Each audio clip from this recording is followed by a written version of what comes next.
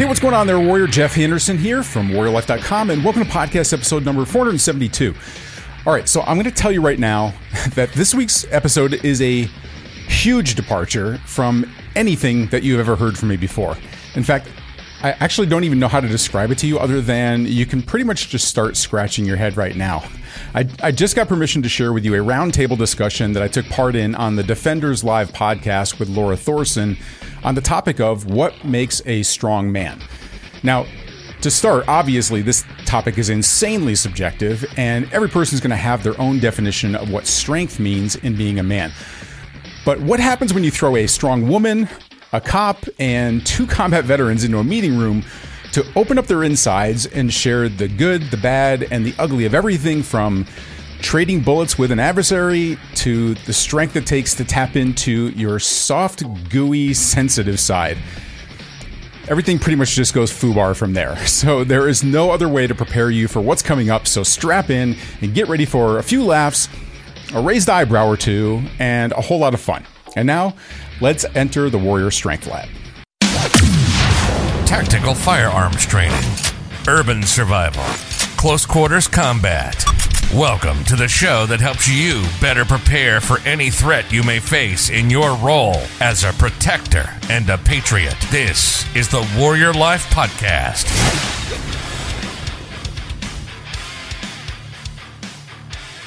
My question to you guys is, we're going to discuss what a strong man is, and that's going to lead, I think, into other things. But first, I'd like you guys to tell me what you picture. When you picture a strong man, what do you picture? Who do you picture? And same with a weak man. What qualities, characteristics, traits, tendencies, whatever? So I guess I'll go ahead and start. I guess when I look at a strong man, I look at my dad, right?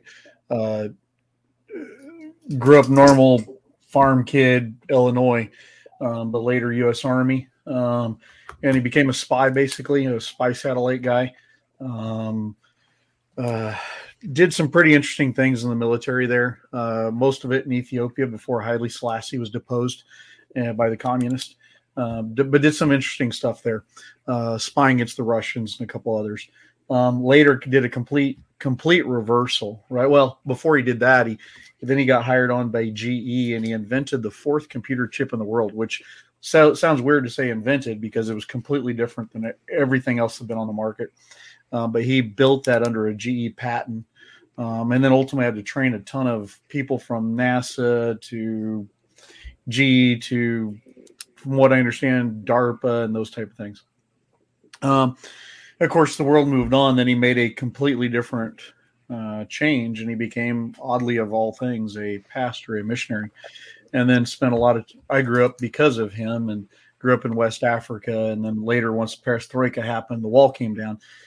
East Berlin Wall came down. Then they later moved to, say, Russia, Moldova, and went through a lot of hardship, both in Africa and then over there in Russia. I got to go spend time with them, of course, in Russia too. Saw what they were doing. Then later, after a bunch of things were established from the Christian perspective in the Russian bloc countries, then he went back to Africa and spent time in those areas. And just the extreme hardship he's been through.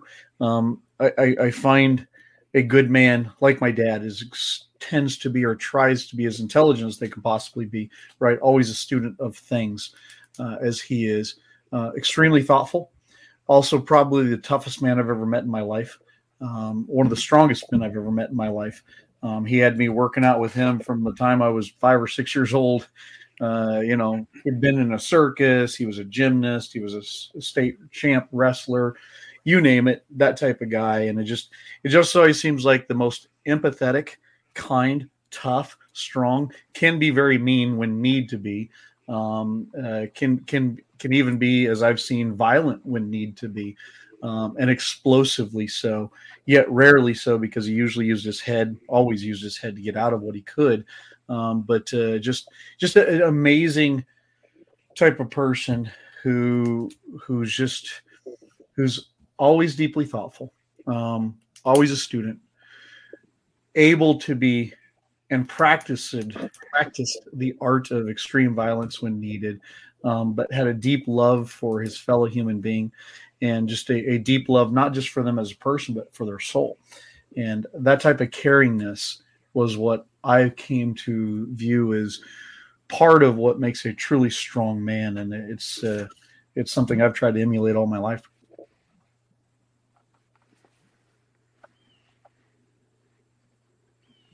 Wow. Okay. Yeah, I think yeah, a lot of what, I mean, it's interesting. I think more and more as men have been tested, I think we've come to appreciate more of the soft side of being strong, which is, it's just interesting the way that Adam described his father and being hard when it needed to be, and yet caring and empathetic. And I think it seems to me like the further you, especially those of us in the industry or been in combat, in military or anything, it's like the more you have to push your activities to the side of being the strong man that protects and is self-protected and really focusing in on your own survival and taking care of your family and protecting them. It seems like the more you understand the other side of it as well. I think that's why a lot of, they say that in World War II, a lot of the soldiers were shooting, above the heads of the enemy, because there's a personal kind of like instant understanding that happens when you're in a situation where it's a life or death situation. And it's not just your own mortality, but I've talked with a lot of veterans also about this. And it's also about seeing more of even of yourself and the enemy sometimes. Mm-hmm. And the things that you're going through, the soft side of the things that you go through in times of stress, whether it's combat, whether you're a police officer, whether you're a firefighter going into a building, those hard things tend to like extract, I think, the soft influences that we've had in our lives and the things that we care about. And then it's interesting because you also see that in other people around you. I think after that, it can change you in when you have those experiences like that. I don't want to step on JT here, but Jeff, you just said something very interesting about seeing yourself in the enemy's eyes, right? I've always looked at it as there, but for the grace of God, go I, right? I've arrested thousands, if not tens of thousands of people as a police officer, been in a lot of different fights, both mortal and not. And I can tell you so many times I've looked at the people that I've been dealing with and just think, but for the grace of God, I could be right here too. I could be the one sitting in these handcuffs. I could be, and sometimes should have probably been that dude going to jail for a while. Or for but a stupid moment, had I let something slip, could I have not been there too? And then I looked at a lot of the people that fought against us overseas, right? We endured some violence overseas, not just in the military, but as a missionary kid growing up. You sit there and go, but for the grace of God, being born as an American, here's where I'd probably be too, right? I might be Hamas lobbing rockets at Israel simply by birth or something like that. And it's so interesting as you said that to yourself in the enemy's eyes. I mean, that could easily have been us. Yeah. Yeah. Wow, that's crazy. I think I want to shift gears into a different part of this. And I think one thing growing, I've always thought I was a man, or a manly man. But if I look back even 20 years, I think one thing that I didn't have back then that I have now is accountability, personal accountability for my actions. As I get older, I realize how important that is. And so I think that is one of those control measures, essentially, and vulnerability, when you're able to accept that you've messed up and stop blaming and just start taking accountability. It's pretty crazy. And just this last weekend, I brought in a guest speaker to this event, and I wanted him to talk about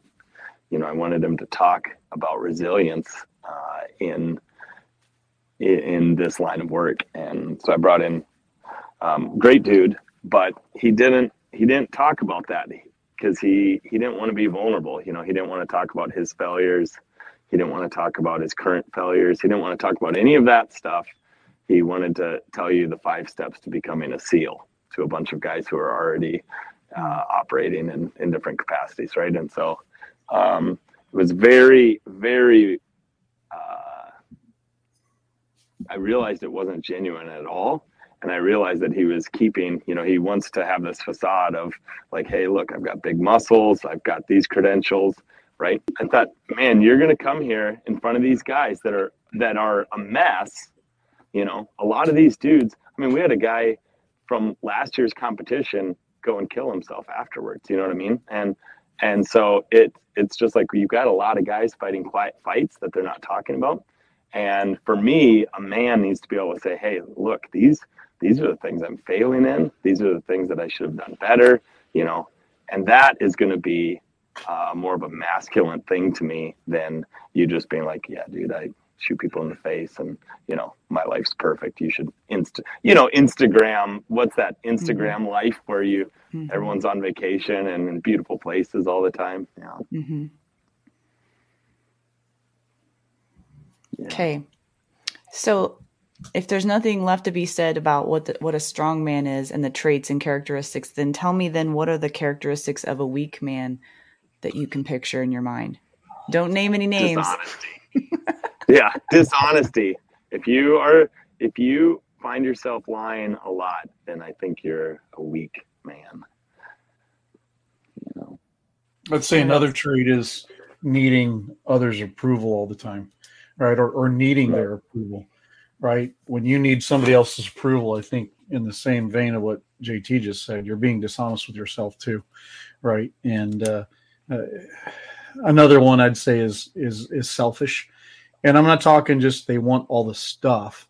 It's part of trying to get society's approval, trying not to look bad, which I think is kind of the root cause of what I'd say most problems in the world is a selfish viewpoint or a self-focused viewpoint, and then trying not to appear bad to others.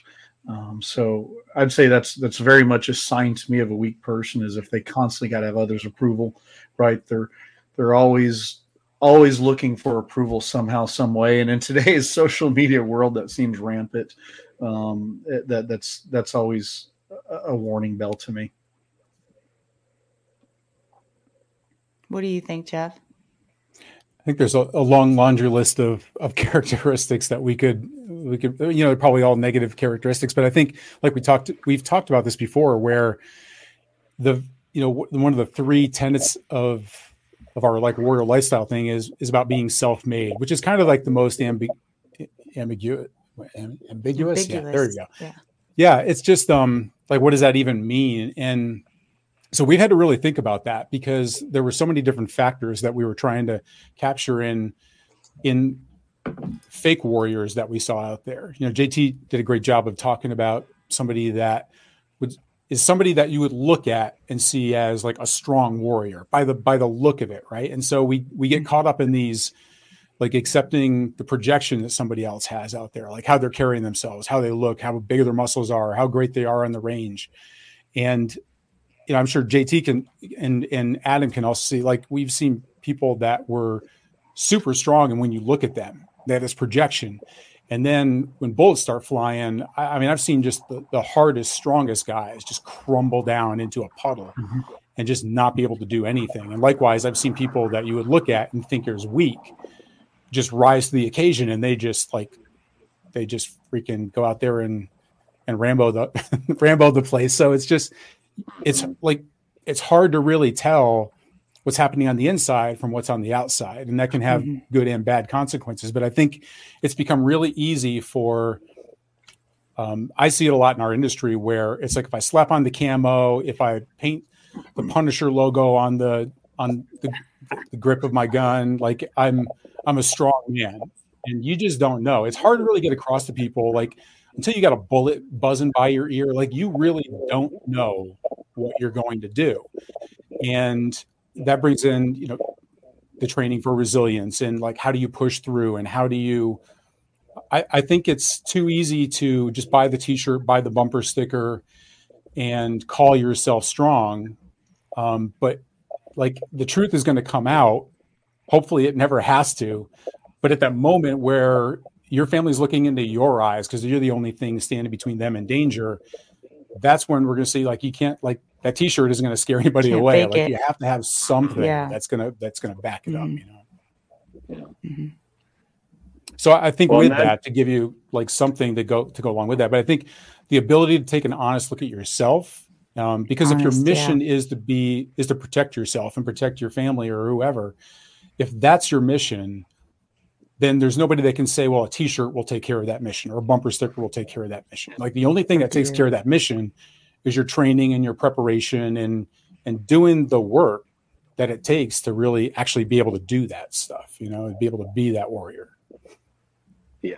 I think that the guys who advertise it the loudest are often the most disappointing in performance, you know, and that's something that maybe just the last 20 years I've just noticed is that, you know, the guys with the Punisher, you know, and the hunt your local terrorists stickers and all this stuff, they're the worst. They're the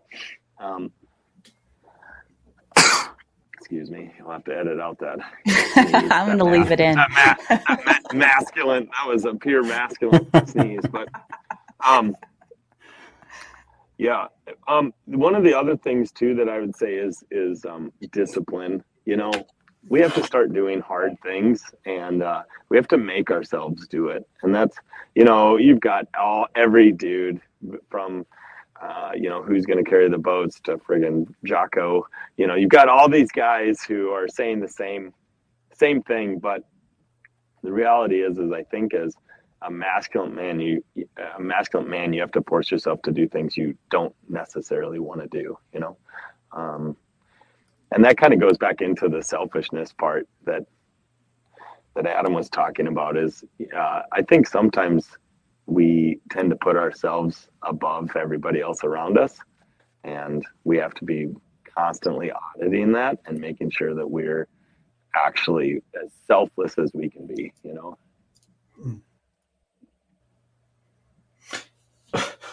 Jeff, you said some of your 3 tenets. The first one you mentioned was be a self-made person. What are the other 2? Self-reliant and self-protected. Just basically unplugging from the system, realizing that during times of crisis, like you're where the rubber meets the road. Okay. You guys have any other thoughts before I move to my next thought on that? No. So I wanted to get your opinion before I moved on. So I don't know what you think of John Lovell, Warrior Poet, but a lot of this conversation came from a video that I watched of his. And so I want to give credit where credit's due. These aren't my words, a lot of these, but I think that these are important to hear. He talks about the 4 pillars. And in his opinion, the 4 pillars are physical, mental, emotional, spiritual. And that all of us need to evaluate ourselves. I'm not saying I'm a man, but this is just personal. I mean, or any person, man or woman, doesn't matter. If you're strong, you're strong. If you're weak, you're weak. And all of us have these characteristics. So physical is pretty obvious. Can you lift heavy stuff? Are you flexible? Are you quick? Are you healthy? All those things. Mental is, are you intelligent? Are you educated? Are you a perpetual learner? And educated not necessarily meaning schooling, but life experience. Creative, can you solve problems? Do you have grit? Can you embrace the suck? And then emotional is, can you handle anger? How do you handle your entire range of emotions? Which emotions do you repress? And which ones do you think are okay to show? Are you self-aware? How do you handle disappointment, rejection, and loss? Do you have a tolerance for other people? And are you easy to anger? Do you have a short fuse? And then the spiritual refers to strong moral character, which I think we should define character while we're here. But someone that has a great capacity for joy, that can readily forgive others, that has a capacity to love deeply, has solid relationships with other people, and have built strong integrity and trust within the people in their lives. But what do you think about those? Am I missing anything? And what do we mean by character?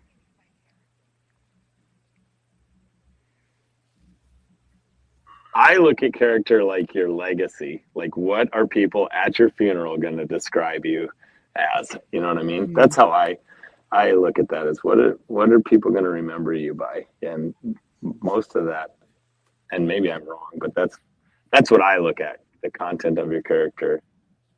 Do you think that men have a deep desire to build legacy in their lives? Oh, very much so. Very much so. If you have a genuine love for others, Mm-hmm. Or a genuine love just in general, you're going to want to take anybody and everybody that you touch, especially your own family, the ones that are close to you, that are the truly your heart's friend, and family. You're going to want to build them up, and you're going to want to just grow them. Right? A legacy is part of coaching others to become better than you could ever be later, is the way I see it. And I want my boys, right? I want my kids. I want those that I get to work with my little company here. I want them to far surpass me in the many ways they obviously can. But I want to be a part of that building of those people and building of my sons. And I think that's a natural instinct in anybody who's has a genuine love for others, which ultimately I think builds the legacy JT's talking about.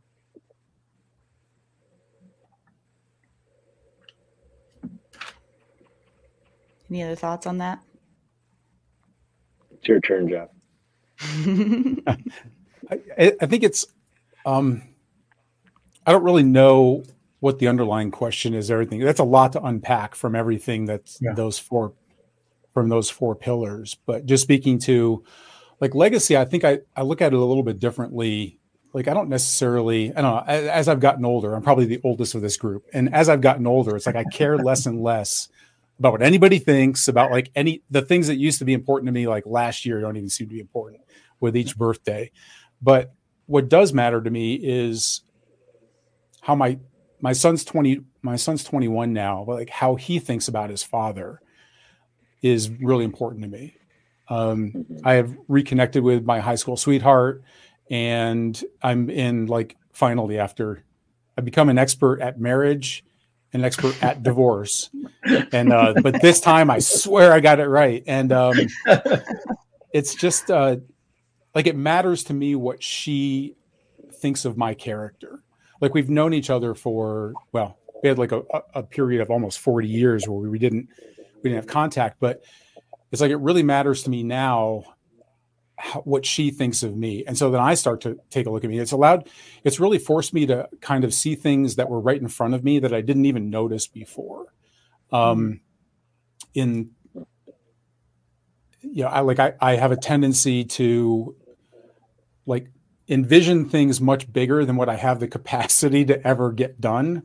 And so to me, it's like I project this, like I'm a big talker, but I don't actually like follow through on things. And I've been starting to see just the sarcastic, comedy signs coming back of, right. Like you're going to do that. Like, what does that mean? Like about like me, is that, and my son has said similar things. And I start to really look at, maybe I need to take some things off of my plate and feel like I'm accomplishing more for myself, but then also like projecting that I'm getting things done. So it's like, I really look at myself more through their eyes now, and not the stuff that they tell me, but like how other people act in relation to me. And to me, that's where I start to take a more clearer look, I think, in the mirror than I did before. So I think for me, the people that are closest to me, it matters what they think about me and what they see as my legacy. As far as like, if they were to describe me after my funeral,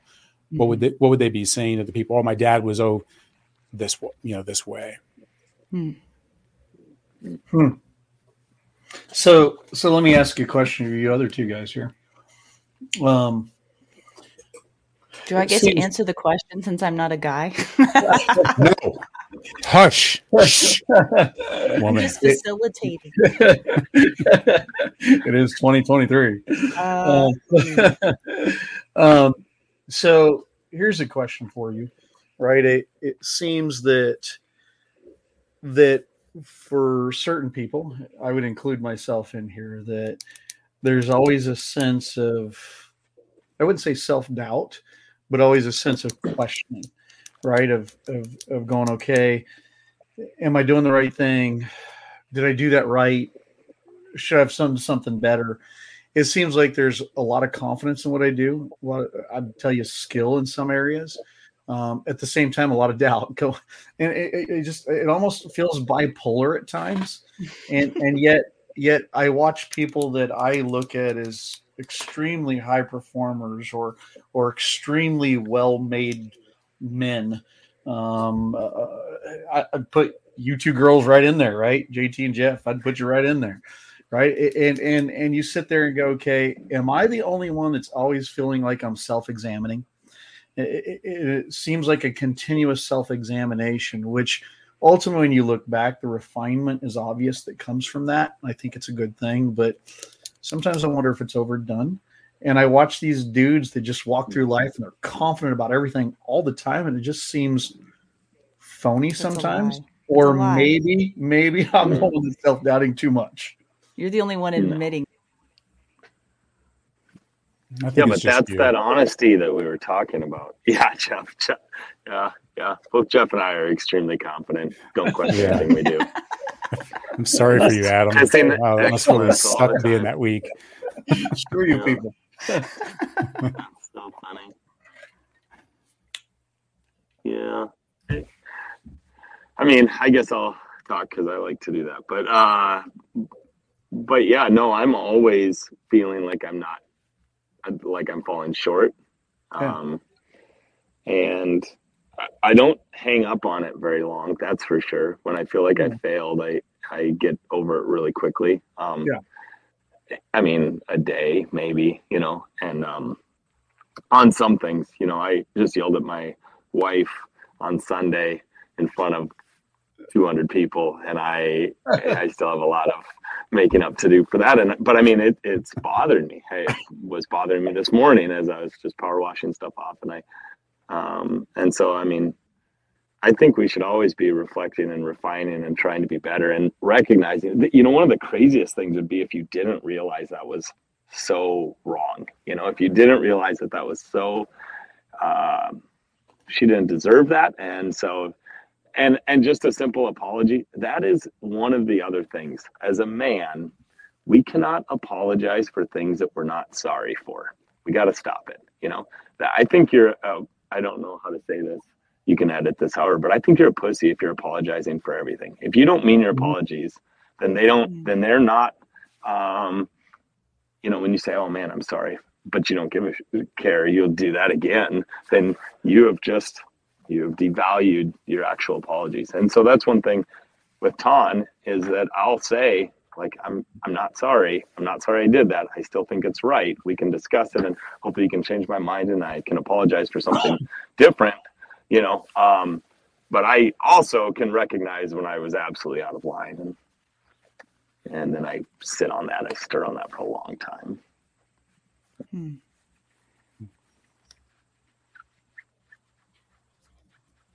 Which one of these categories do you guys feel like you need the most improvement in?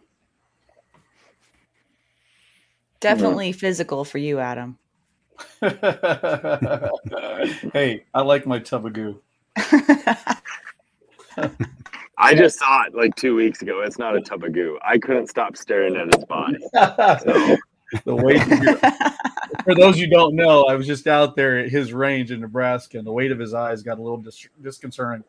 Yeah, I just was staring at him like a piece of meat.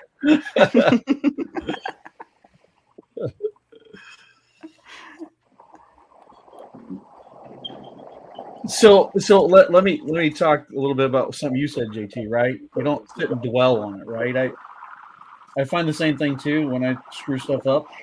Usually it's like, okay, you take the lesson from it and move on, right? Because if you sit and waller in it, I had my very best friend, right?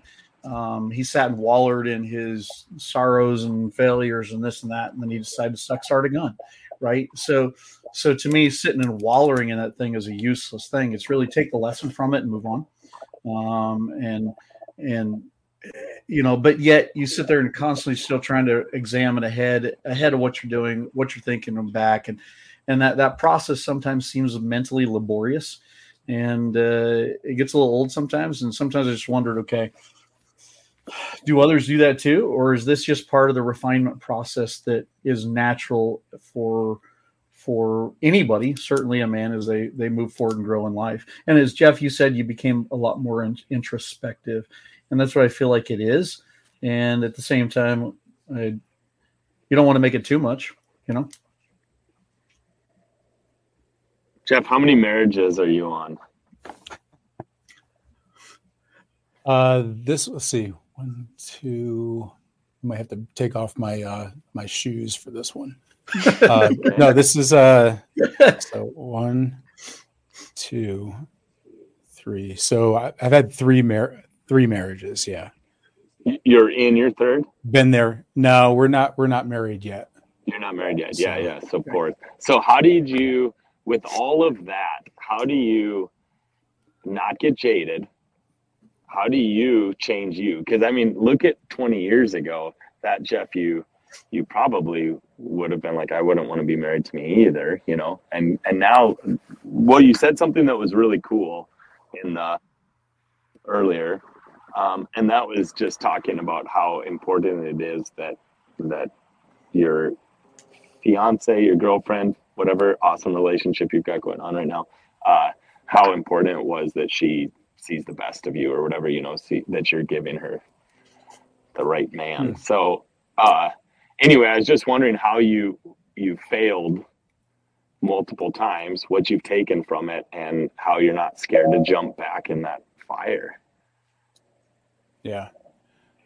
First of all, it was all their faults, not mine. So okay, good. There's nothing to not to unpack there, but unquestionable. But what I did realize, I mean, one, it was like my PTS, like I understood how that affected my 3 marriages and the demise of my marriages. Like that was partially my role in it. However, I was very true within the marriages. Like there was no cheating or anything like that. But my last marriage, which I just got out of a few years ago, we were married for 18 years, and it probably served as the biggest lesson for me, which was, I think, what happens to a lot of guys when we hit our 50s, or if people are empty nesters, their kids grow up, and like you have a certain role, like you have an identity.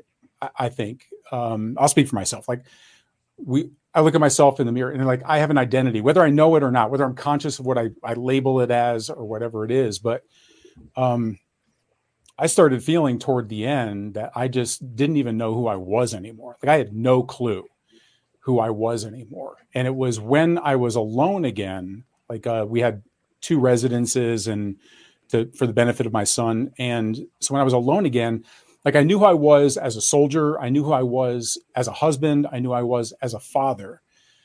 And what I didn't realize is how much I had to change for those roles. Like who had to change who I was. I didn't change who I was as a father, but being a husband, I had to change little pieces of me over time that weren't good for me. Like I lost the sense of who I am as a person, like the core of who I am.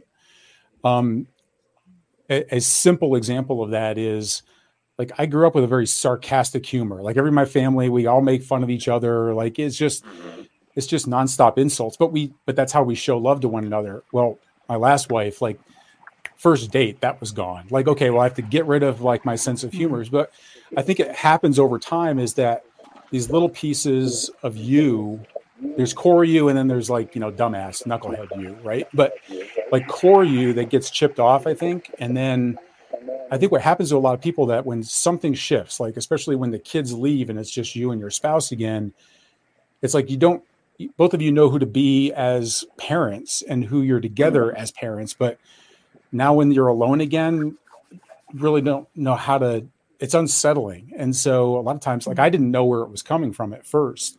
It took me a long time to really figure that out. But what I learned from that is just to be me. Like that's the good thing about, like, first of all, everybody in my town was sarcastic. And so my girlfriend and I, like, we make fun of each other. We have the same sense of humor. Like I don't have to be anybody other than just me. And with my other relationships, I had to get rid of parts of me in order to be, happy in the relationship. Interesting. Yeah. You can only pretend for so long, I think, without. That's a long time though. 18 years. Yeah. I think it's like, when you see, when you have a puppy and you're raising it, and then you see a friend that you hadn't seen in like a few months or whatever, and they see the dog and they're like, wow, that's like, oh my God, he's grown up so much. I'm like, really? He has? And you don't really notice it when it's happening little by little, but then all of a sudden later on, once it hits you in the face, that's where you really realize it happens so slowly. You don't really see it happening, Well, I think a lot of guys can identify that. Yeah, well, especially when you're involved in the fire of a relationship that feels like it's spiraling down, right? JT, you've been through a divorce, from what I understand. I've been through 16 years of marriage, went through a divorce, and man, in the middle of the fire, you don't realize who you become in some ways, and it's only been in the retrospect later, after the divorce and all the heartache that comes with that. And then later going into a new relationship, a new marriage, how you start looking back on it and realizing, man, there was so much about myself that, boy, if I could go back and change with the knowledge I have now today, go back and change back then, life would probably be completely different. And boy, that's a hard lesson to see in the retrospect from today's eyes. So would you guys go back and change any of that? Like what happened that created who you are today? Would you go back and not have the heartache and the...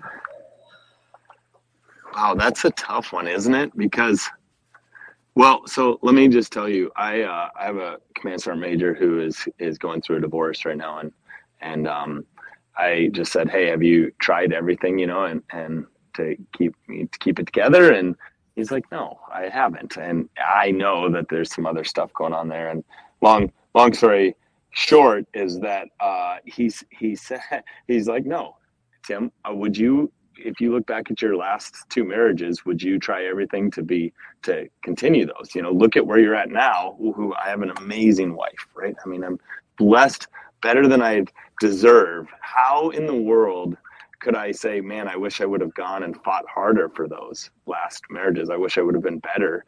Now, I am in where I feel like I'm supposed to be. I don't know the right answer to that, but and he brought that up, and so I'm like, yeah, I guess I don't know. I mean, the right answer, society's answer, is like, man, really work hard to keep that marriage together and figure out what's going on and blah blah blah blah blah. But I would have never met Ton, and Ton is my, what is it called, yin to your yang or whatever. I mean, she's amazing. So, Laura, answer to your question.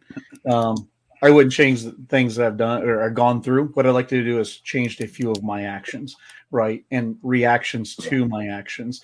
But overall, right, I mean, I was in a marriage that needed to die, and it did. And I'm with probably, I don't know, I got to admit, JT married well, but I think I married well too, man. Yeah. I wouldn't trade it for the world. So I can't regret those, but what I can regret is the actions that led up to some of the stuff. And on my part, right, I don't think that would have saved the marriage, but I wish there's things I could change. But in the overall, there's no regrets for being where I am today, based on the events in my life that brought me here. Not at all. So we're talking about strong men. Did those make you a stronger man? Did it make you less likely to complain and blame others? Did it make you more introspective? Did it grow you emotionally, or any of those things, or was it just like, nope, done, moving on, and you're the same person now you were then? I think it made me question more.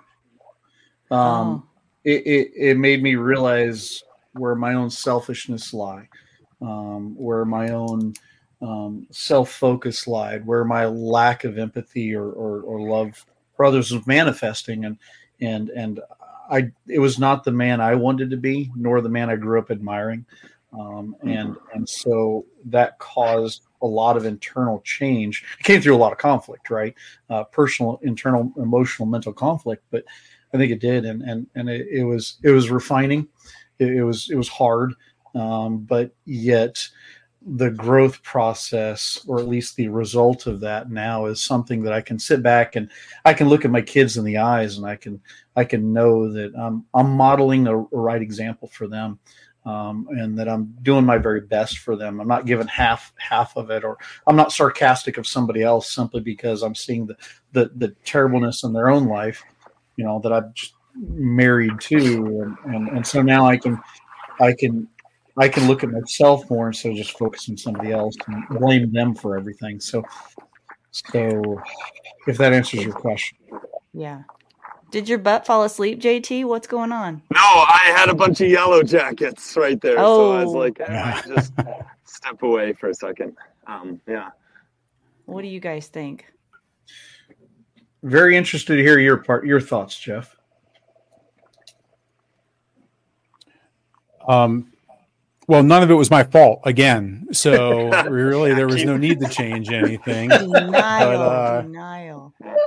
I think a common thread among the people that I think I respect the most, and what I hear you guys also saying, is that I think it's just a natural tendency we have to always be self-improving, to always be introspective, to always be looking at ways that we can improve. I can't say I was always like that. I think the military helped me with a lot of things. And I think that was part of it, is that once I saw what I was capable of, because I was just a knucklehead. I was just going nowhere. And it wasn't until I got in the military, and only because the NCOs that were above me forced me into positions where I had to step up or step down. And I saw the benefits of it. And it was really, it changed my life. But ever since then, I kind of got hooked on self-improvement. Like, I just didn't believe I'm just constantly trying to get better at whatever it is that I find important in my life. And so for me, those marriages and the lessons that I learned, like, were always a state of first asking, am I right? Instead of just like, if something seems wrong or whatever, like, how am I contributing to this first, rather than placing blame out there? And then if somebody does have, even now, if anybody has anything negative to say, like, you're doing this or whatever it is, like, the very first response that I have is to go inside and say, is that true? Because maybe it is. Like, maybe I'm not conscious of how my words are affecting other people. So I always look at myself first rather than outside. And then if it's something that is easy to change and it's important to somebody, then, I have to make that decision then of whether I change it or not. But I think I've just been very introspective. I think maybe even bad marriages have forced me to be more introspective. My last marriage, we were married for 18 years. We were in therapy for 18 years. So Wow. Went through a lot of different office visits there of just really, answering the question, well, how do you feel about that? I don't know. How do I feel about it? So it was just, I think being able to look at yourself honestly and answer yourself consciously, I think is a really an important quality to have. But I think that it's natural. Like, it's natural for me to self-improve. And I think the same thing for you, Adam, JT, probably, same thing for you guys. Like, you only get to where you're at because you didn't have anybody pushing you there or ordering you to do it. There's something inside of you guys that just naturally wants to level up. Mm-hmm. I just level up in marriages. Same.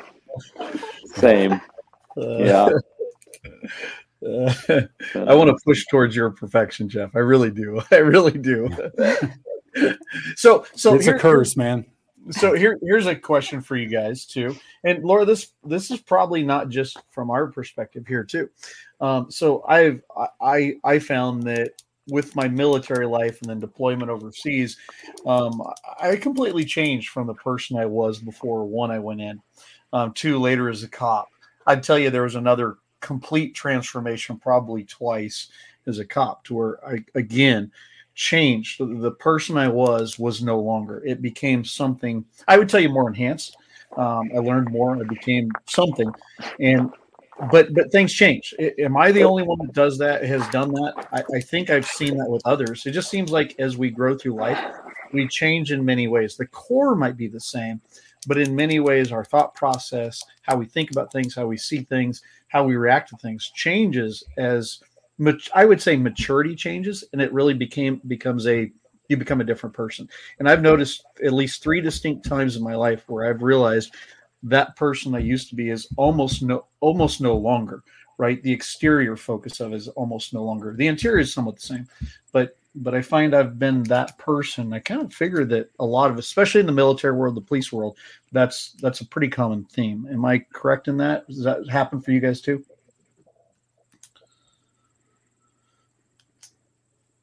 Can you further define the question? So okay, so when Thank you, Jeff. I went into the military as a nice, kind little preacher, missionary kid, careful and apologizing too much and whatever. Just this sweet little missionary kid. I came out of the military a much more hardened soul than in the police world, I saw a lot more combat on the streets of America than I did overseas. And boy, that changed things again. It made a lot of resolve, but it changed again. And then a few different violent encounters caused some more changes. I'm assuming you guys have gone through the same type of thing as seminal, if not seminal moments, but longer events caused a change of who you are as a person, as you feel. Yeah, I am not the same weenie that I was when I graduated high school. That's for sure. I would think Jeff's probably not either. I mean, so I played football. I was never a weenie. weenie. Oh, well, that's awesome. I was. That was just you, JT. That makes sense, honestly. And because believe me, I still think of that. Like, I look back at high school and I look back at being afraid to hit guys during football games, And now I look back and I think that's so silly, Oh, if I could go back now, people would be in the hospital, And yeah, so I mean, I believe that there is some growing in violence. Maybe what's the word? I think so. If we looked at it in a timeline, you maybe are not naturally violent. I think if you are just born violent, you may not be healthy, right? You grow into being able to perform violence, then you have to understand it. Because I would say I don't know that I understood it at first. I thought just violence was the only answer, and then now I look at it and I look at it as like a necessary evil, and that I'm not eager to do. Like you were talking about your dad. It's not something I'm eager to do. When guys talk about, wanting to go and fight, I don't want to go fight. I will, and I do it for the boys, but I don't want to just go kill people. That's not fun. Like that's not. And so the violence part is, I think the violence part is developed over the years to where once you refine it, it's less glamorous, maybe. I don't know how to describe it. I don't know. I understand what you're saying as far as the violence or just changing the dynamic of it has changed. How could it not change you, really? Yeah. I think you just understand it more. Like, I think when it's unknown, like people that haven't gone through it, and we talked about people coming to classes or whatever, all Gucci'd out with all the tactical gear and everything. most times are people that have never experienced what it is that they dream about experiencing. Right. And the reason why they dream about it is because they've never experienced it. And I think when you're sitting at the dinner table with danger and you get to know it, it takes away that mystique. And it's like, you understand how easy it is. I think with experience, like how fragile the human body is, and how, so there's a confidence and a strength that I think comes with that knowledge. Because I think for a lot of guys growing up, like I was a weenie in school. I joined the Army at 138 pounds. I was like this. And so, yeah, it's like, I didn't grow up confident. I didn't grow up strong. I felt, I took martial arts because I needed the confidence that it gave me. And it didn't even give me the confidence. Like I got into fights and I still like froze. So I didn't have that a natural aggressive nature. And I still don't, but I understand danger enough and I understand my capabilities that I'm like totally okay with it now. Because I know if you have to flip the switch, you just flip the switch, and then you just do what you do. But I think it's that knowing and that understanding that allows me to not have to wear it around on my chest and my t-shirt and my bumper sticker and everything else. I don't have a need for other people to know about that. You know? Yeah. So I guess I could further say it this way, that it's a change of heart set, not really mindset. Now, Jeff, you said more understanding. And I think you're absolutely right in that. And for me, it was more of a heart set change that goes above and beyond just a mindset. And for me, that's where it felt like that was seminal growth at different times, is comfortability with not just violence, but deeper understanding of relationships, of more understanding the nuance of even the little politics of the organizations I was a part of, but more of a worldview of it, of getting more in tune to, or at least reading better what other people's thoughts and feelings were on things, and really more, because you've had to endure so much, sit there and realize, okay, there's a lot more depth inside here than I realized, and there's a lot more thought that needs to be packed into things, and I think those times caused different levels of growth that oftentimes for me felt like it became almost a different person. And it was just really a change of mind, really heart set more than anything else. I still would not wish anyone to have to become intimately familiar with violence. Like all of our students that show up, my prayer for them is that they go their entire lives never needing the skills. I don't want you to have to audit your skills, in real world combat. I don't want that. I don't want that for anyone. I don't want that for my kids. I don't want that for, anyone. But I also do think that you should be prepared for it. Just who said it, the whole warrior in a garden versus a gardener in the war. And you should be prepared to audit those skills, but you shouldn't be hoping to audit those skills, Mm-hmm. So we moved in to from a strong man to a dangerous man, right? Yeah. Which is good because, I wanted to actually get into that. I don't know how much more time you guys want to spend on this, but we could wrap this up by talking about, unless you have more comments on this. For those men out there who are watching this and they're taking stock of their own weaknesses, right? And we all have different weaknesses in different areas. They probably are looking up to you guys right now and being like, dude, I could never be like those guys. What advice would you give to them to, like, where do they begin to try to start to be a better man, a stronger man? Maybe they didn't have that growing up. Maybe they grew up in a fatherless home. Maybe they didn't have a mentor or a strong leader or mentor in their life. Can they do that on their own without a mentorship, or should they reach out, or can they be a self-made man, so to speak, as you say, Jeff? What are some beginning steps towards that? Well, I think it's extremely personal. I mean, everybody's so different that you really have to do your own self-assessment about what it means. And I talk a lot about the mission drives everything for you. So determining who you want to be And I do that more now. Like, who do I want my son? Like, how would I want him to describe me? How would I want my girlfriend to describe me? Like, who do I want them to see me as? And then yes or no, do they see me that way? Or, like for me, I get signs that I'm not portraying myself the way that I would like them to see me. But that's not like a projection thing. It's not like I need to put on a different mask. It's, what am I doing? Like, what are my actions? Because actions always speak louder than words. So what are they getting from my actions that I'm not being seen the way that I would like to be seen? And so then, for me, it's all kind of like a decision tree. It's like, okay, well, is that a quality I like about myself? Like, I'm good with that, there's just going to be a discrepancy there, or is it something that I want to change? And then how do I change it? So for me, it's always like a mission. It's always like, there's the objective.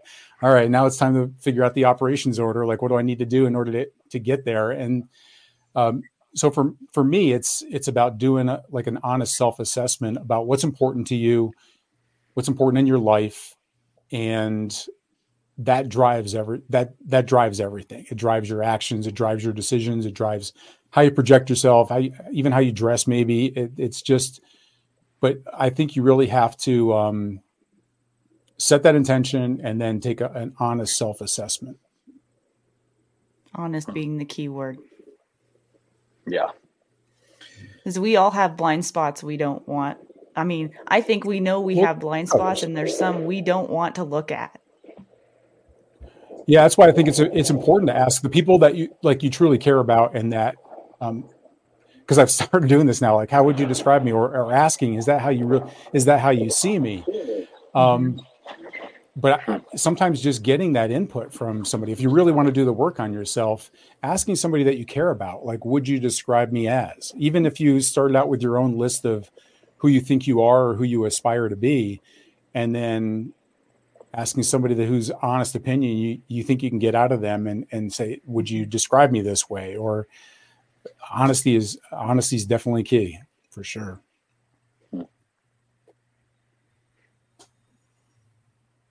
Yeah, crazy.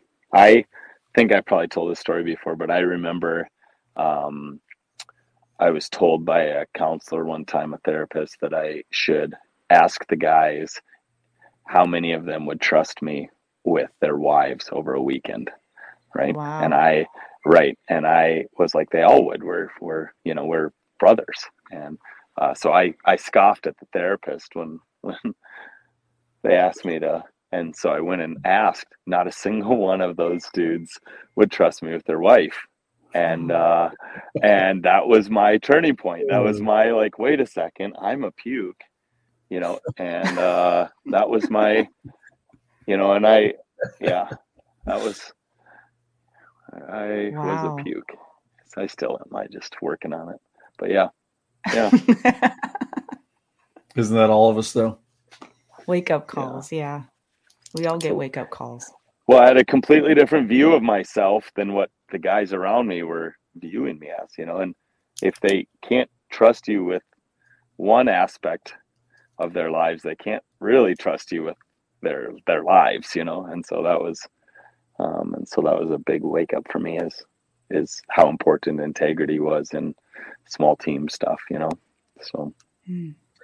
Laura, I've been taking some notes, but I didn't write down the original question. Can you say it again? I don't remember.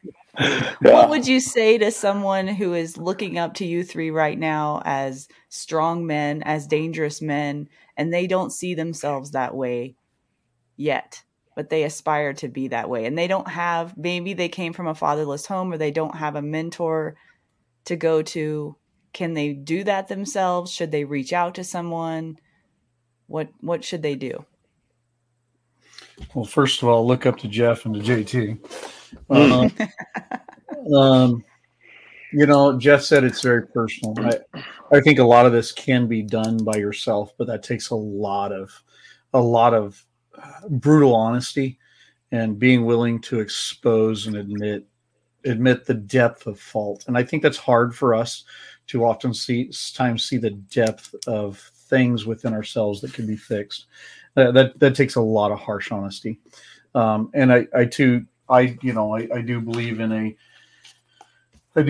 God, and I do believe in what the Bible says. And I think that if with that type of depth of introspection, you can use that rule book to help yourself. But for the vast majority, I think that's hard for us to do. And so therefore the help of those who care about us, who are willing to be brutally honest in loving ways, JT's talking about, right? That can be, what's the quote? The harsh words of a loving friend or a thing, right? It can expose a lot to yourself, because though we may see ourselves a certain way, others oftentimes see the side that we won't acknowledge or that we don't understand. And therefore their candid response to how do you see me? How would you describe me? I think is so deeply necessary. And then be willing to acknowledge what they may be seeing that we may be denying. And I do think that if you're worried about it or want to talk to somebody about it, going to counseling is not a bad idea, right? There are people that have studied this on a professional level for years because of a general love for their fellow human being. And that's what the calling they're called to help us examine ourselves and think of it. I guess I look at it as a mechanic, right? Occasionally I take my truck into the mechanic just for a checkup and a tune-up and fixing little things. Even if you think that you're just fine, sometimes going to the mental, emotional mechanic is not a bad idea for somebody who's a professional in this area to help you see or work on things, right? Just like in marriage, right? Good marital counseling now and then is no different than getting a good oil change and just a tune-up and verifying where you're at. For guys and girls who have experienced PTS, right? I know too many in my world who sat there and said, and I was one of them, I'll never do that. I don't need that, right? I don't need some shrink. I don't need somebody, and I tell you, that was a mistake at the time to not do that. And so going to those is a good idea. From there, right? Once we've examined ourselves and worked on ourselves and found the many areas that we can improve on through the brutal honesty of it all. From there, I think part that you need to become is honestly the same thing I'm looking for in my students that I want to build in them. I want my students, male or female, doesn't matter to me, to become the most dangerous person in the room anywhere they go. Yet also the most empathetic, the most kind, the most careful, the most thoughtful, the most everything. Yet able to flip the switch and go to extreme violence immediately without thought. They've pre-thought through it ahead of time by decisions ahead of time. They've become comfortable with being the kindest, the best, the everything else, but also the best at the violence that they may need to be able to use and be able to flip that switch. I guess you could call him a SWAT sergeant, my SWAT commander. He once came in and we were talking about violence and talking about gunfights, and one of our guys had just shot somebody, put somebody down. And, a lot of agony over that and a lot of bravado over that. And he came in with his cheapo, dumpy cup of coffee that he always carried around. And, he loves his coffee. And he suddenly dropped his coffee and he's like, oh, crap. He's like, you know what? Fine, I'll just go get another one. He's like, boys and girls, he goes, understand that cup of coffee he dropped was on purpose. He goes, if you get yourself into that gunfight that day, that defensive encounter, you had to pull a knife, you had to stab somebody, you had to punch somebody in the face, right? You had to flip that switch immediately. It should be no different, no matter how traumatic it is, than dropping your cup of coffee, right? When it's truly boiled down to the nuts and bolts of it, when it's time to use violence as the tool that it just is, you've got to be able to do it without thought, because the preset decisions ahead of time, and then instantly realize you were called to that, you were meant to do that, you needed to do that, or at least somebody had to do it, and you're the one prepared mentally and physically to do it. So therefore, it should be no different than spilling a cheap cup of coffee and you simply go get yourself another one. And I would like to build that same mentality in the people that I get to deal with is, hey, become extremely good at this very low likelihood event, which is use violence. Very low likelihood event. Be very, very good at it. Yet if it does happen, be accepting and willing for it, so that it's a no big deal event to you at this point. because too often we've not built that mindset. Now we get soldiers coming home from war and they're drowning their sorrows in a bottle and a needle, and smacking the wife around one time too many, or in addictions, whether it's games or books or isolation or something, or they start their gun, right? Or they something, because they've not built that mindset that, hey, violence is a tool. It's good. It's appropriate. You should be able to use it extremely quickly without thought because you've decided ahead of time, and then just simply live your life. And I think that's a continuous cycle of the self-examination, the honing of the craft, but more importantly, the honing of the mind and the heart. And that's what I would like to see people be able to do on a continual basis from the defensive aspect of what I do. You make it sound so simple. I don't know if it is that simple, but no, not at all. But it really is. When you boil it down, it's not at first, right? The way I saw it, to me, the whole issue of violence was kind of a big deal, right? I grew up in a kind pastor's home. My goodness, after a bit, you just realize it's a tool, and some people need to wield that tool often, and that's okay, and that's right and righteous. It just has to be welded correctly, and when it's welded correctly, it's a no big deal event. Now, our litigious system in America might make it a big deal event, but it's really not. It's just something that had to be done. And it's a very hard thing to do until you've built that mindset, that heart set. Then from that point forward, keeping that in check with yourself all the time. It's just simply, I guess the way I look at it, I was called to it. Okay, next. What do you guys think about that? Well, that's a healthy way to cope. To me, that's a great way of not lingering. Guys too often will try to go back and correct the past. Let's say, man, if I just would have gone left instead of right, if I would have just done this or that, and all of those things, that's neat, but you can't do anything about it. So creating that mindset right away and said, well, I did what I had to do, and that's my job, or that's what I was called to do, and I did it. And I think you're right. If you're second guessing then you should not be doing that line of work.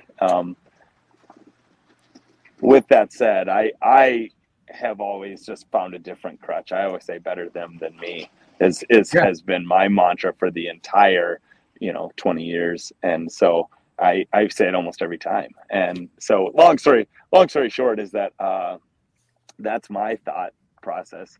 But that's how I justify work, violence.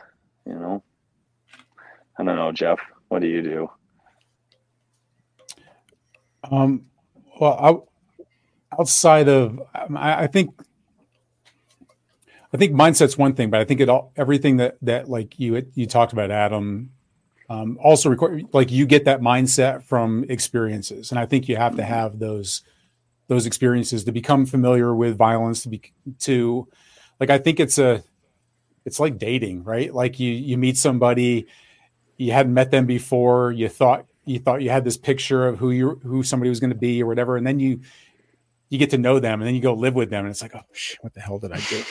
And it's just like you get to know the good and the bad, right? And I think that's what we've all come to really understand, is that there's bad things. Sometimes you have to do bad things. Sometimes you see bad things. Sometimes these bad things happen.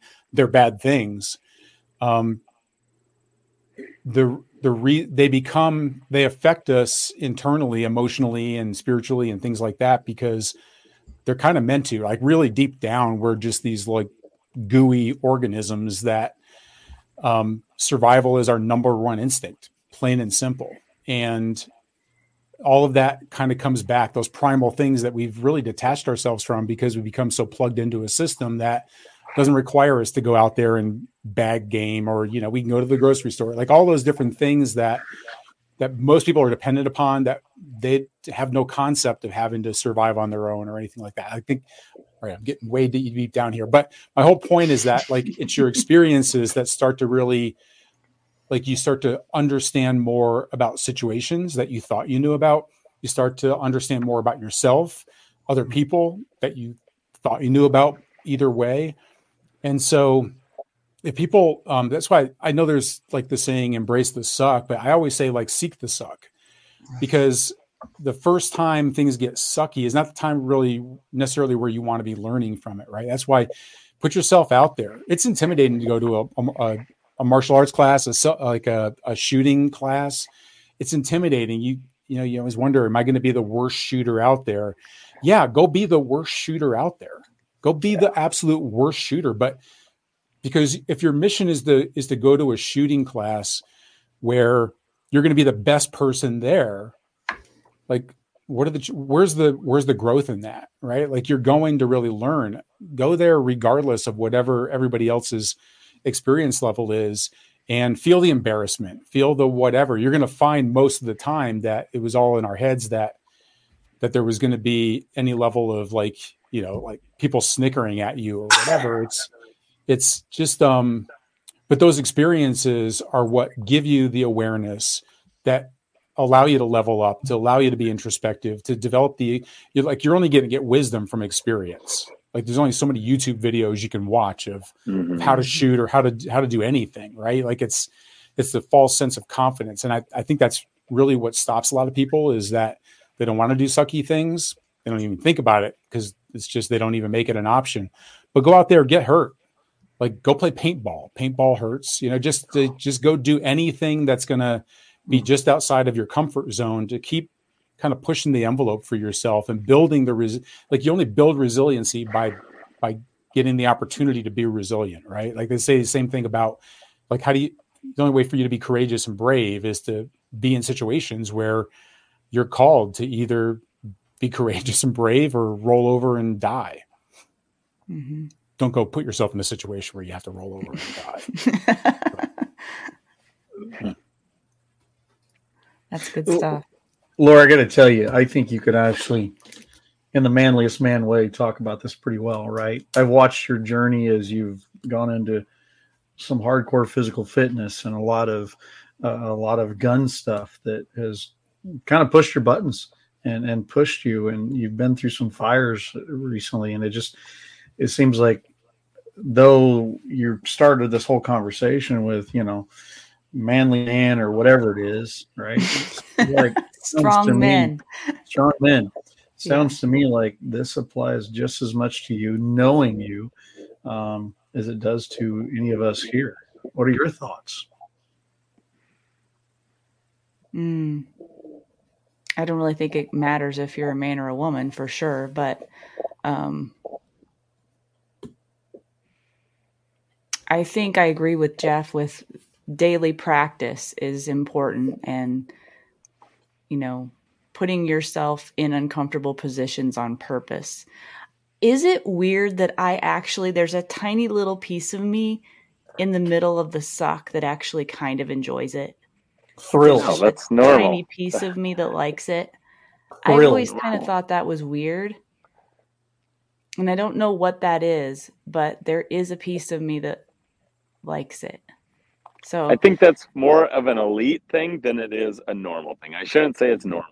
I think people who are the cream of the crop will find that joy in the worst things, And I so like that's cool the work. I like to work. There's something in good work that really is fulfilling and satisfying, even when it's really uncomfortable. Now, there's levels of uncomfortableness, right? So I'm working to get my comfort zone, bigger and bigger and bigger, where other people's zones are like this big around. I'm already out here, and you can tell that in one workout. Yeah. And so that's just one way that you can help practice uncomfortability. But another way that I've worked on that is by being very self-aware in my day-to-day interactions with people in my life, in the relationships in my life, both personal and professional, and even like during a firearms training class, trying to level up my self-awareness so that I can be better for the people I'm serving. And when you do that, then you can, if you've worked up to a certain level, you can check yourself in real time and make that decision, that pivotal point in the road. How am I going to respond this way, or am I going to respond that way? And instead of just being reactive to everything around you, And that requires a level of self-awareness I think a lot of people don't have, or should strive for. I think that helps everything in your life. And maybe that's really vague to say. Do you guys kind of get what I'm saying there? Yeah. And then I think having a true north compass is really important too for me. When I start waving off of my compass a little bit and not being in the word and not knowing where my true focus should be, I start looking selfishly. We talked about selfishness earlier. I start to get selfish and think about myself more than others. And then that's when the focus changes. And that's when all of my actions and behaviors follow that. And that doesn't net good results for me.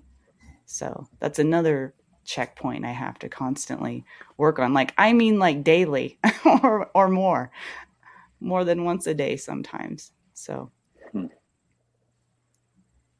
all this stuff that you guys are saying, I can relate to on some level, not the violence, obviously. I mean, I've encountered violence in my life, but not in the way that you guys are really describing. But you're right. The best teacher is experience. And yet, as we've all said, none of us want anybody we know to have to experience that if you can help it, right? And though experience is going to be your best teacher, I think some, not all, a portion of this can be with a lot of, I guess, mental imagery, reading and thinking and hearing about it, talking about it, breaking down the things you see in violent encounters and deciding what would I do in that moment. If it went this way, what would I do, right? What we called in the military if then, what I tend to call when then, right? Breaking that down into the if thens is as nuanced as possible. I think you can build some of this through mental experience than the physical experience. Not all. The physical experience is something that to truly become comfortable within it and okay with it, that I would tell you that physical experience is a needed, necessary component. But it's not wanted. And as much as possible, I think the mind and the heart can begin to prep for a lot of this by simply thinking it through deeply, discussing it, making a lot of decisions ahead of time.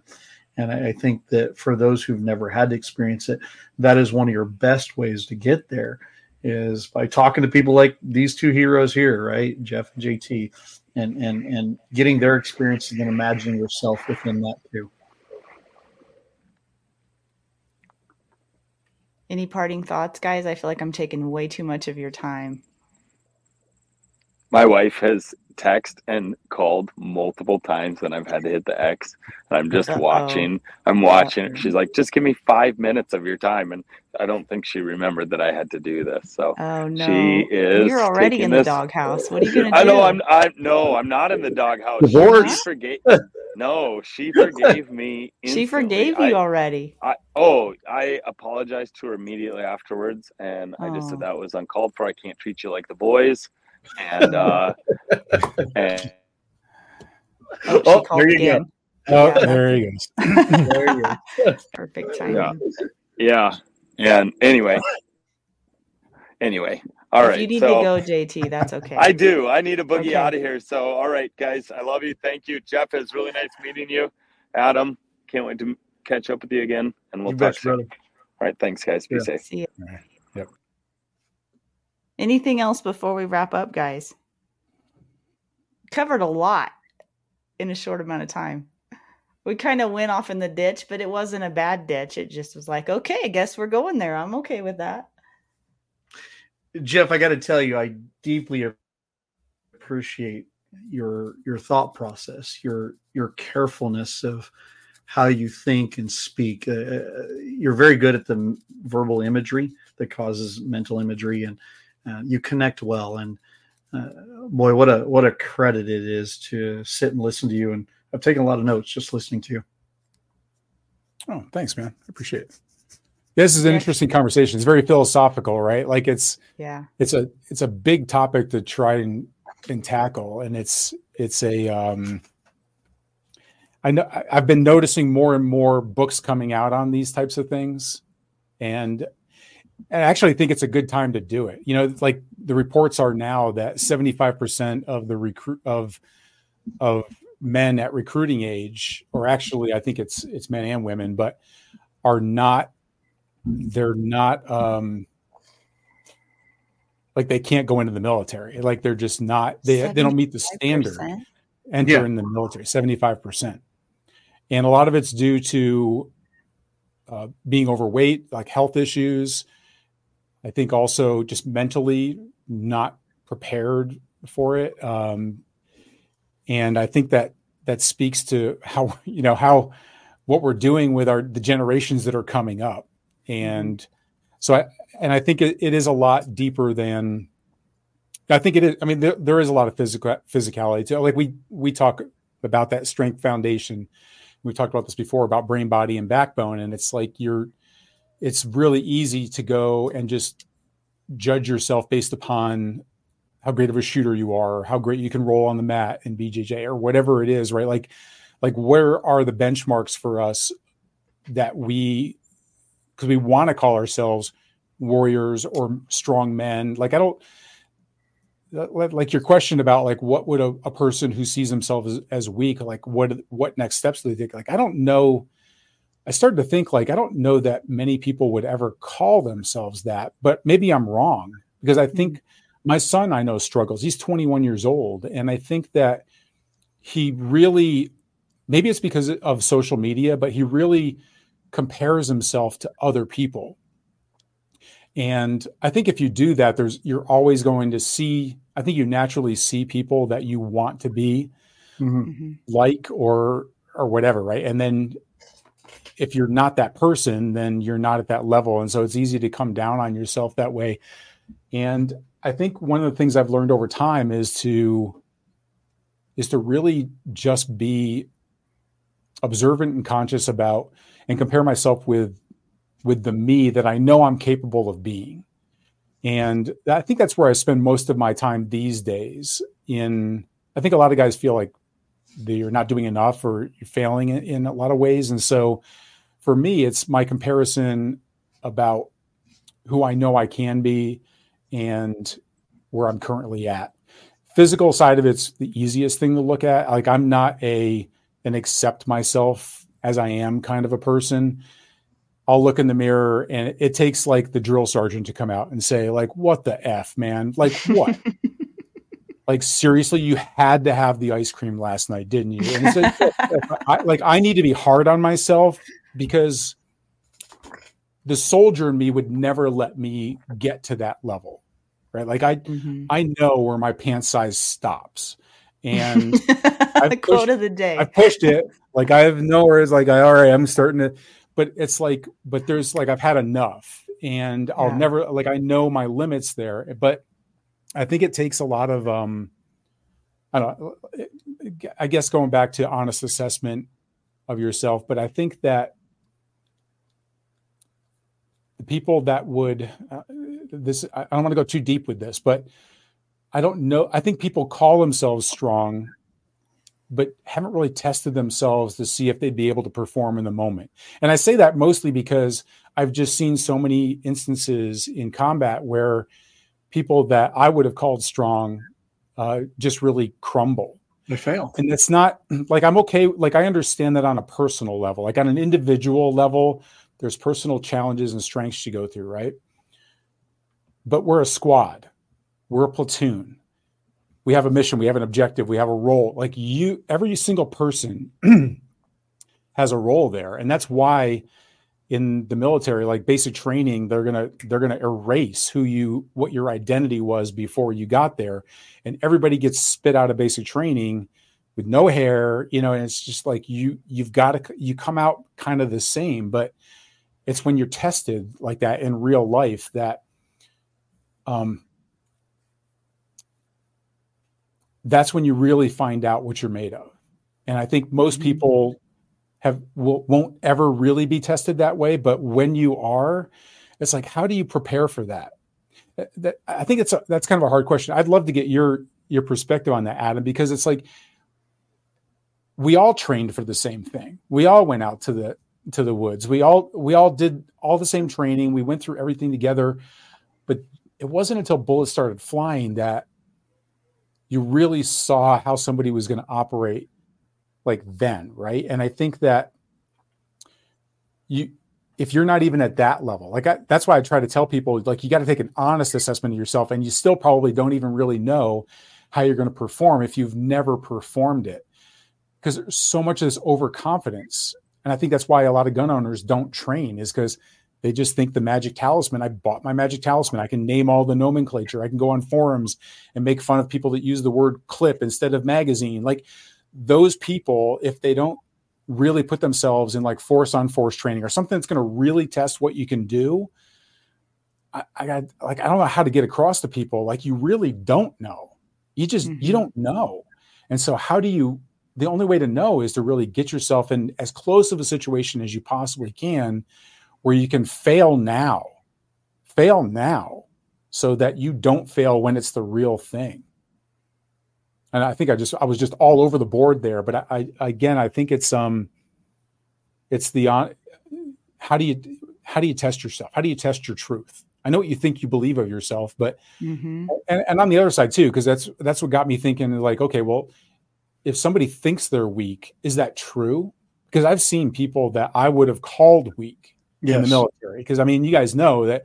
I mean, you get the guys that come out like their uniforms sloppy, like they just look weak. Like they've just got the weak not composition. There's a word I'm looking for. I can't find it, but comportment or something. But constitution. Yeah, like a weak constitution. But then I've seen those people just rise to glory when the chips were really down. And I don't know. It's like, I don't know how to, that's our whole mission, is to try to get people to do something to test their truth, find that gap, be willing to fail, because filling in that gap in between what you think is going to happen and what really happened, that's all we do in the military. Like, once you're getting in your unit, when you're not in a combat mission, like you're out training, you're going out there to make that's why there's an after action review after your training, is what did we screw up? Like, what did we realize that we didn't think we would realize? Like, that's all the military does, is just to keep fine tuning, keep training, and just be ready for that moment, so that you don't make those mistakes when it's life or death and somebody's not coming home to mama. That's like, get yourself in situations where you can really test your own truth. And that's the hard part, right? In the civilian world, where you're not going to be in those instances, is about the only way I think you can do that is put yourself into the harder situations for you. If for you, running a marathon sounds ridiculously, stupidly hard, maybe start training for the marathon, right? If people bag on CrossFit, if CrossFit or some variation of functional fitness is extremely hard for you, and you don't think you can do it, and you're afraid you're weak, go do that, right? In the shooting world, go to competitions, go be willing to continually fail forward, right? Go be the worst guy or girl there. Go be it. I've failed many a time in those things. And I was fortunate enough to join the military later on in life. I think I was 23 or 24 when I finally went into full-time Army. And I think because I'd failed in a business, in fact, I failed 2 different businesses. I'd failed in multiple areas, and constantly grew up idolizing the soldier, the police officer, the warrior, the whatever, and read those things and had a lot of conversations about that stuff with my dad and others, that a lot of things were pre-thought through. Yet the vast majority of the civilian that came into the military that I saw, and even to the police world later, they just kind of idolized the whole thing and just jumped in. There wasn't a lot of thought ahead of time, nor the maturity. So they weren't able to prepare for it. And in that instance, it seems like for the Joe Jane civilian, the best thing you can do is go find the hard things for you and force yourself to do them on a daily basis. I was always in awe. I to this day walk away in awe at a couple things I've done in life that I worked so hard for and never thought I could do, yet somehow ultimately was able to do it, realizing that's the very best of me. And I know I can get there on occasion. It's hard to do, but the only way to do that is by going and challenge yourself in the areas you're truly terrified of or scared of. And that is, I think, building that internal mental and emotional resilience by constantly facing the hard for you, whatever that is. That builds you for the time when the violence is there or others, that you can act and react a little bit better, because you'll never know. You're right, Jeff. You don't know. I mean, first time bullets whipped by my head, I froze. I froze for probably 4 or 5 seconds. I mean, I froze. I'll forever be embarrassed that day of having froze, because I always imagined I wouldn't. But then, the decisions ahead of time, the thought through ahead of time, the hardship I'd gone through ahead of time, I believe, in retrospect now, kicked in that moment of 4 or 5 seconds of freezing. And then my body just went into the pre-thought through decisions ahead of time. And I think if you go into that hard rigorousness that's for you, and you think through these things ahead of time, determine in your heart, when my time comes, I will not do this. I will do this. You have a higher likelihood of not reacting poorly in that moment. And that's the only way the average Joe Jane civilian, I think, can face it as much as possible. Doing things like you talked about, the force on force. But that's the only way, because if not, they don't get the experience that you have had, that I've had in the violence, nor do we want them to have that if they can help it. So I think that's the only way they can get there. And even then, it's always going to be a guess until that moment. But the more you build it ahead of time, the more likely you're to act and react in a way that would be a credit to you and to others later, and possibly life-saving. And the only way you're going to know is by facing the hard for you on a daily basis, I think, or at least on a continual basis. And that's all you can do in the civilian world, I think. When I think a majority of people aren't even willing to do slightly uncomfortable things. I'm sorry to say it, but my opinion is a majority of people are incredibly lazy. I mean, and it's part of our culture. It's our society. We've created it and fostered it and encouraged it even. And so that's kind of sad for me. Huh? I don't know if it's lazy or if it's dormant. Like you said, our culture has fostered it.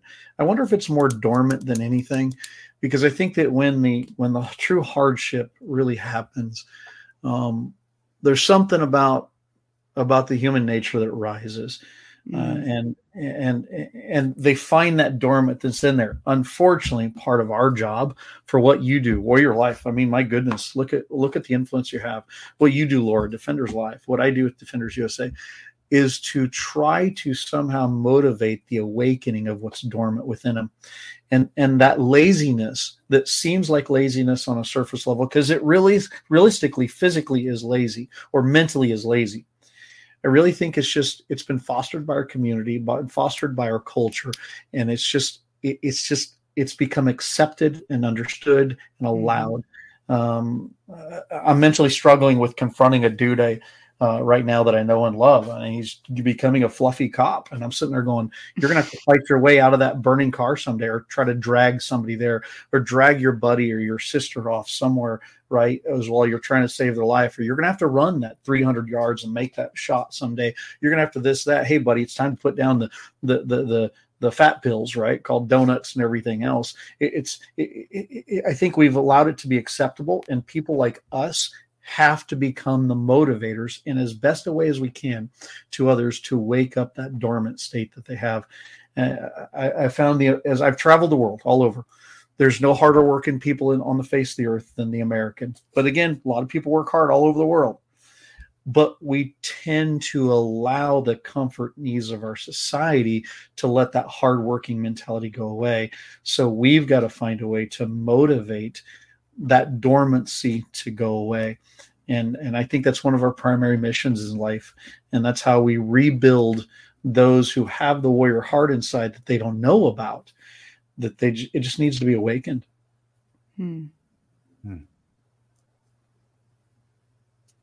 Yeah, well put. Yeah. You need to go, Jeff? I assume we all do at this point. Yeah, I do. That's a long, I was planning on an hour, so I apologize, Jeff. Is there anything you want to say? No, I think I love what Adam just said, and I think that it ties in with what he was saying earlier. And I think it's really important to, because it's natural, like everybody's going to freeze in the face of danger. It's just a matter of how short do you make that? Because, the OODA loop really is the OODA loop. So your brain has to recognize that there's a danger, and then you have to orient on it. Like, I know OODA is much deeper than that, but there's always going to be, like, your brain has to process the information. And so the more training you give it, the more experience you give it, the more wisdom that's based on that experience that you give it. Like, those are the things that, if you can get those to really lodge in your brain, that's the data that's going to help you shorten that freeze point and take fast, decisive action very, very quickly that could save your life. But if you've never experienced anything outside of your comfort zone, if you've never put yourself in those trying situations where you're testing yourself, then you really don't have any. I mean, if you just look at it mechanically, you don't really have any of those little data sets there, of those little anchors to be able to, for your brain to be able to reach out and grab and say, do this, run here, grab your gun, whatever it is. Like, if you can't think through that, you can't watch a YouTube video on that. You can't just say what you're going to do. You actually have to do something. Mm-hmm. Yep. Definitely. Beautifully said. You've been listening to the Warrior Life Podcast. We hope you've enjoyed the show. You can help us spread the mission of self-reliance and self-protection when you rate us and leave us a comment wherever you enjoy these podcasts. And don't forget to check out our posts and videos on our social media channels. You'll see a full directory when you visit our website at www.warriorlife.com. We'll see you next time. This has been the Warrior Life Podcast. Prepare, train, survive.